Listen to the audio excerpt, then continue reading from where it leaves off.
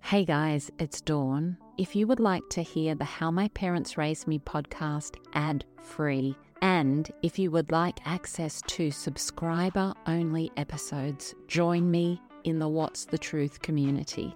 You can join via the Apple Podcast app. There's a link right there in the app, or go to whatsthetruth.supercast.com. Links are in the show notes. Don't miss out on all the extra content I'm sharing. I can't wait to see you over there.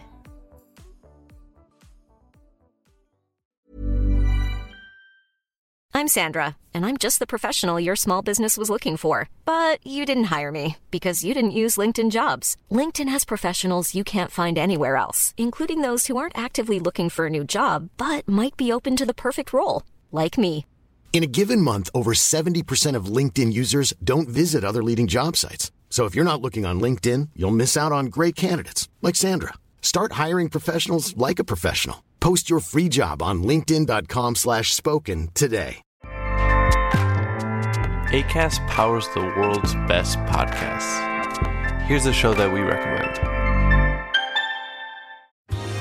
Are you a reality TV junkie? Do you ever think, dang, I wish I had someone to talk to about all the trash TV that I watch? Well, look no further, garbage lover, because Reality Gaze is a podcast for you. Hello, I'm Maddie. And I'm Poodle, and we're the Reality Gaze. We talk about all your favorite unscripted shows like The Golden Bachelor, Love is Blind, and TLC's big, messy behemoth, 90 Day Fiancé. And if you're driving to work, folding laundry, or just pretending to listen to your husband talk about sports, just put on the pod, and you've instantly got two gay besties spilling all the tea and reading these people for filth. So come at us, y'all. Find Reality Gaze wherever you listen to podcasts.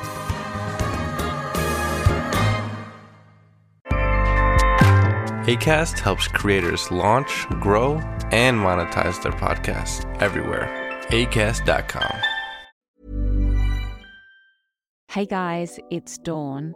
I want to share some mini episodes with you each week to give you some bite-sized insights into how to heal, new ways to think, truth bombs, choices you can make for yourself. I want to encourage you on your healing journey. I want to help you to see through these beautiful shares more of the truth and give you even more inspiration to heal. I believe in you. You can do this. So here is one of our mini episodes. I hope it's helpful. Take a listen. I started to date, and when you start dating, you kind of, just want to be with your boyfriend, or you want to go hang out with your friends, and you want to kind of not be around your mother as much. And I think my mom started to feel some abandonment issues there, and she would start lashing out in ways such as, I remember one time she didn't believe where I was going. So she showed up to the location where I was and told me to go home, even though I was where I was supposed to be. She just was, there's a lack of trust. There was a lack of communication. She just started, I think she started to feel that I was pulling away as a child. And, that's what teenagers are supposed to do. They're supposed to grow, and it's the last phase of childhood. And I think it was difficult for her to see her daughter growing up and doing things that adults, or I wasn't an adult yet, but I was, well on my way to becoming more independent. And her behavior became increasingly more volatile, paranoid, insecure. And the way that she treated me was pretty bad. It was not good. And she had a husband at the time who was my stepdad. And we left living there when I was around 16. And went to live with my grandparents again. And my mom was living with my grandparents as well. And that was around the time where I decided I didn't want to live with my mother anymore. I was done. She relied heavily on me during that time for emotional support. And I was obviously a child, and I didn't know at the time what that was called or how to put a label on it, but it was parentification. I was being parentified by my mother and being told things in confidence that I probably shouldn't have been told, and relied on for emotional support and that kind of thing. And so I finally had it. I was done. I didn't want to live with her anymore. She was unstable at that time. And I decided to go live with my dad. And when I did that, our relationship became increasingly worse because I was pulling further and further away from her.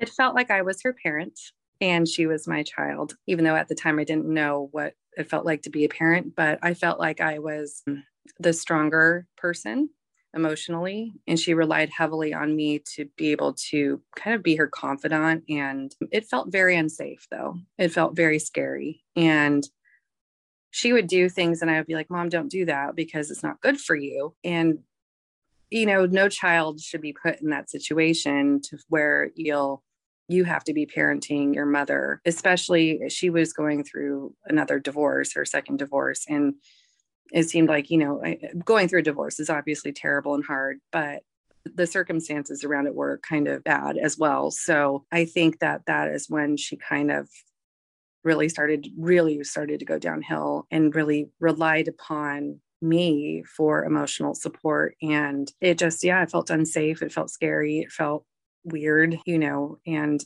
no child really should have to go through that. It's incredibly toxic, isn't it? When you describe what she was doing on a daily basis, when you think back on that, what is the predominant feeling that you feel about that time with your mum? That's funny you asked that because I have frequent dreams where I go back to that time, primarily before we left my stepdad's house when she moved in with my grandmother. The feeling that I have in these dreams and the feeling that I assume that I had at the time. And it's funny because a lot of it I feel I've forgotten or I've blocked out. But the feeling that I get recurringly during these dreams is that I'm yelling and I'm not being heard and nobody is listening to me. Nobody is taking my opinion. And I'm just screaming at her and saying, like, why are you doing this? Listen to me. And so a lot of it, I feel, was I didn't feel heard. I didn't feel safe. I didn't feel like the environment I was living in was safe. It wasn't. It was very toxic, very bad. The person she was married to was very volatile as well. So it was like that on top of my mother having these issues, it was just a lot. So, I had a lot of anxiety at the time. And I do remember, I was depressed myself for a long time, but being the strong girl that I was, my mom didn't really have time for that. I don't think she didn't have enough emotional space in her head to be able to help me because she was hurting so badly herself. Yeah. And you mentioned your stepdad. I know that you said that you left home because of your stepdad. Can you tell us a bit about that? Yeah, this is one of the hard things for me, but it's important too. My stepdad was an angry, mean, violent person. He didn't drink. He didn't do anything like that. He was just short-tempered. Scary, very scary. My mom met him when I was about 6 years old. So right after my parents got divorced, and we lived there until I was about 16. So 10 years. The circumstances about leaving the house it's kind of strange. It's an interesting, different, I don't know the word to use here, but strange, I guess is the word. He had, I guess, voyeurism issues, and he had implanted a camera into my room. In the fire extinguisher, where there was electric fire extinguishers back then. And my friend was over and we were flipping through the channels, and all of a sudden we flipped onto my room. And so he was spying on me, I guess, for years. We caught him several times before that on vacation with a camcorder in the bathroom. And so he got arrested and in trouble, but this is back in like 2000. So it was before there was a lot of laws around this or anything. And so, we immediately left, and it was, like I had shock, traumatizing, scary, horrible. I wasn't even 16. I was 15, almost 16 years old. And so that experience in itself was traumatizing, but my mom couldn't be there for me to help me through that because she was traumatized by it as well. She didn't know how to handle it. She didn't know how to handle herself. And so I remember going through that alone and being very scared. I did go to therapy for a while, but it wasn't wasn't very helpful. I was just trying to be a teenager at the time, have friends and boyfriends. And I think that rift also caused that time also, made things more strained between my mom and I, because she had to leave and she did the right thing. And I thank her for leaving and doing the right thing. But I felt abandoned by my parents, both my parents in that situation, because I felt like they didn't really know what to do. I don't blame them for not knowing what to do. It's a very weird, strange thing that happened. And I don't think any parent would know exactly what to do other than to get out of it. But, as a 15, 16-year-old child, I had no way of processing it. So yeah, it was a very difficult time. I was very traumatized, and I didn't have anyone to really understand me or talk to about it, because everybody was like traumatized themselves and didn't know how to handle it themselves.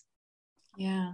Well, I feel so glad that your mum had the guts to get up and actually leave, because I am too. Yeah. I mean, imagine if she didn't do that, so at least that was like a tiny positive in there. But how do you think that experience has impacted you as an adult? Just that experience with your stepfather?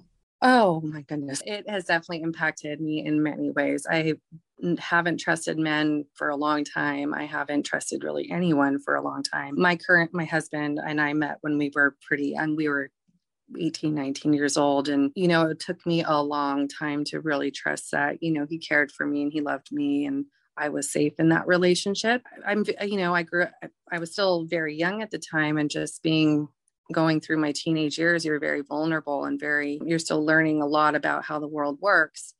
And so I didn't trust anybody for years. I mean, I would say a decade plus. I had a hard time with letting people in. I had a hard time with knowing what people's true intentions were. It didn't matter who you were. If you were man, woman, I just didn't really trust you. I was very guarded for a long time. I didn't want to, and I still go through this, where I don't want to let my exterior shell down and, be vulnerable. It's difficult for me to be vulnerable. And even now in my marriage, I do that. I have a hard time with admitting I'm wrong, or admitting that I might have some sort of weakness, because I have my shield up. But the fact that I'm able to recognize that is a huge accomplishment for me personally. I have to pat myself on the back for that, knowing that I know I have these difficulties as a person, as a mother, as a wife. I know where it comes from, and I can identify that now. I know I was traumatized. I know there was a lot of trauma that led up to even before this incident happened. And so just the ability to recognize that and to work through it has been very helpful. But, there's still a long way to go for me. I hope you got something out of hearing this beautiful share. If you liked this mini episode edition, please share it with someone you know needs to hear it. Post it on Instagram and tag me in. I would love to connect. I love you, I believe in you, and I'll talk to you again soon.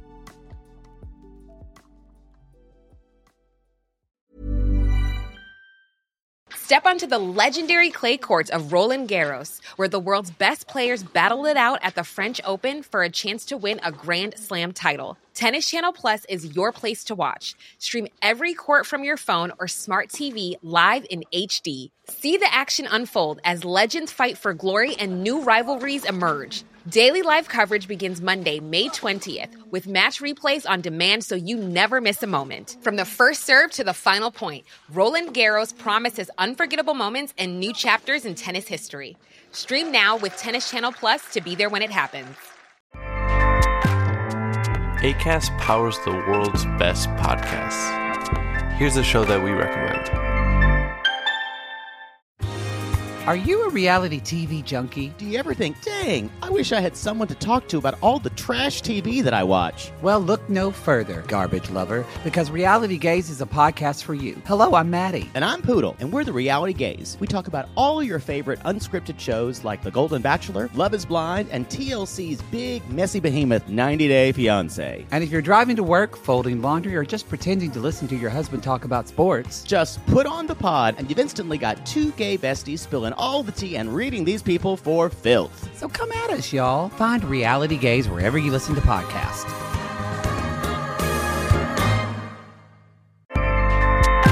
Acast helps creators launch, grow, and monetize their podcasts everywhere. Acast.com.